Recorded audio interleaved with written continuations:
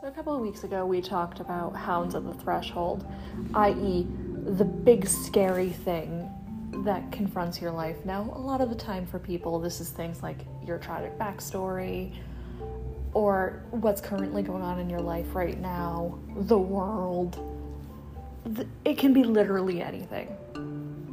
And that is what I want to talk about confronting today. So when I talk about confronting the hounds at the threshold and not utterly getting ripped apart in the process, that is what I am referring to.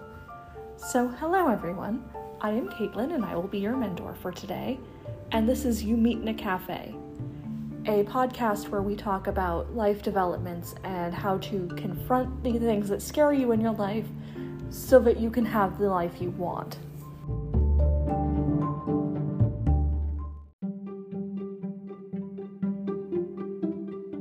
So the hounds are howling, as they often do. They're at the threshold of every adventure, and they take many shapes. Global tragedy and events that far exceed one person's ability to truly contain.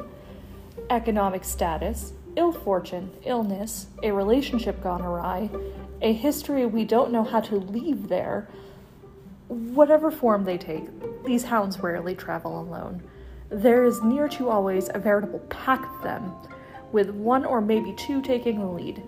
One could, theoretically, ignore them, try to go around and avoid them altogether, but unfortunately, that rarely works long term.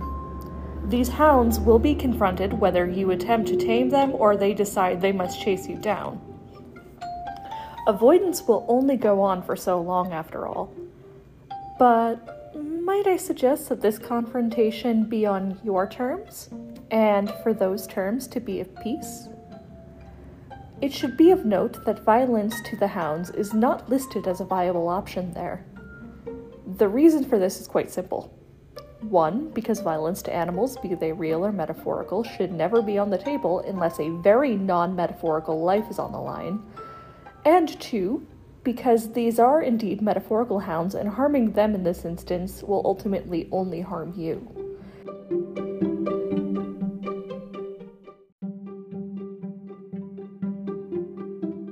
Third and finally, the benefits of making an alliance with your metaphorical hounds, whatever form they should take, will yield far more benefits going forward than any form of violence to them, yourself really, ever could. But why should you? These hounds are howling like they want your flesh. What possible good does it take to befriend the metaphor? Simply because of this. How far has avoiding them or hating them gotten you? Yeah, it's kept you alive thus far, but are you really where you want to go? How far out of your way have you had to go just to avoid them? What are you going to do when the pack drives you to a hopefully metaphorical cliff?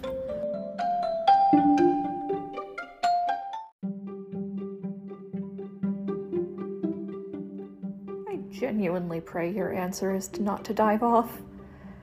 One would hope that, given that the drive to avoid that which haunts and hunts us is so that we don't have to take a self-destructive leap rather than, the means of turning this situation into an advantage. But in this situation, attacking them is only likely to harm oneself, and going so far out of your way to avoid them is pretty much the same. But confronting them, finding out why your mind goes back to them when you lay awake at night thinking about why you can't have the life you want, could create a useful symbiotic relationship that could end up far closer to the destination than one might otherwise be.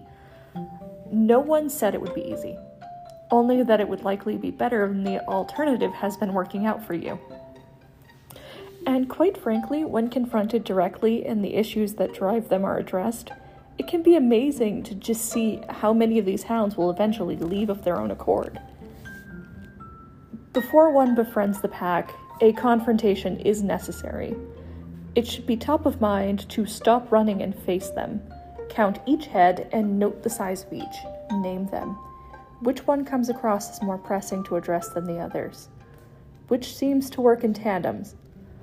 Note that in confronting the metaphor, you aren't being torn apart. You certainly aren't comfortable. You're facing down a pack of metaphorical hounds that have been chasing you after all. But you also aren't dead, and you're not driving yourself further away from your goals to avoid them. So that's a rather large step up for itself. You also aren't driving yourself to exhaustion performing one to avoid the other, which can truly only help you at this point. After all, when confronting the hounds at the threshold of one's life, it certainly helps to maintain one's footing. You've counted their numbers and made note of which seems more pressing to address first. You even know what name to call them by. Well, now what? What does knowing the exact specifics of the crippling fears they've been running from gain you? Well, you have a name, a solid grasp of the actual scale of what you weren't addressing, for one.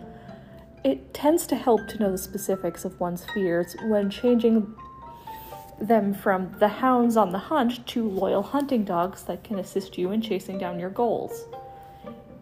Have we tired of the metaphor yet? Do you wish me to speak plainly? Okay. Call your hounds fear of abandonment, monetary anxiety, and the perpetual fear that there will never be enough time to go after the life you want, and it would be selfish to try anyway. Now swap those for the things you're actually running from, and be honest. That is basically what you're confronting after all. The specific fears that keep you from pursuing any kind of goal.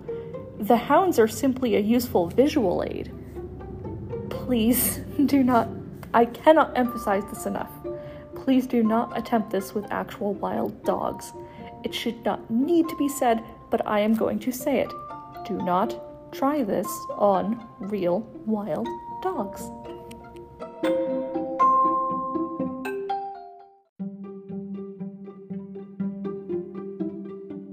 That unfortunately rather necessary disclaimer out of the way.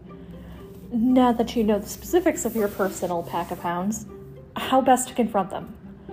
Well, this is where it all gets rather specific and depends entirely on the hounds in question.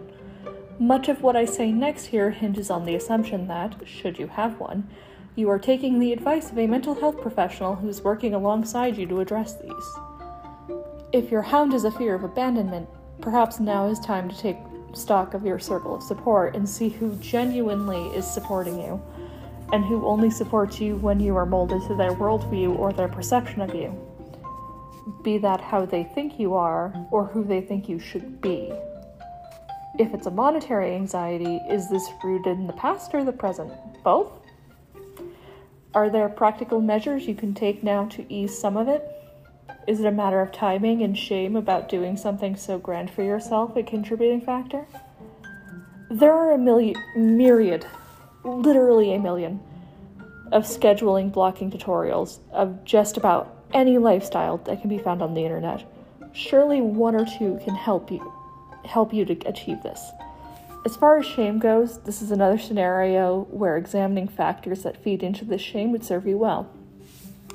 It would be imprudent to attempt to list solutions for every single possible blocker to success, as at least a few are most likely going to be missed.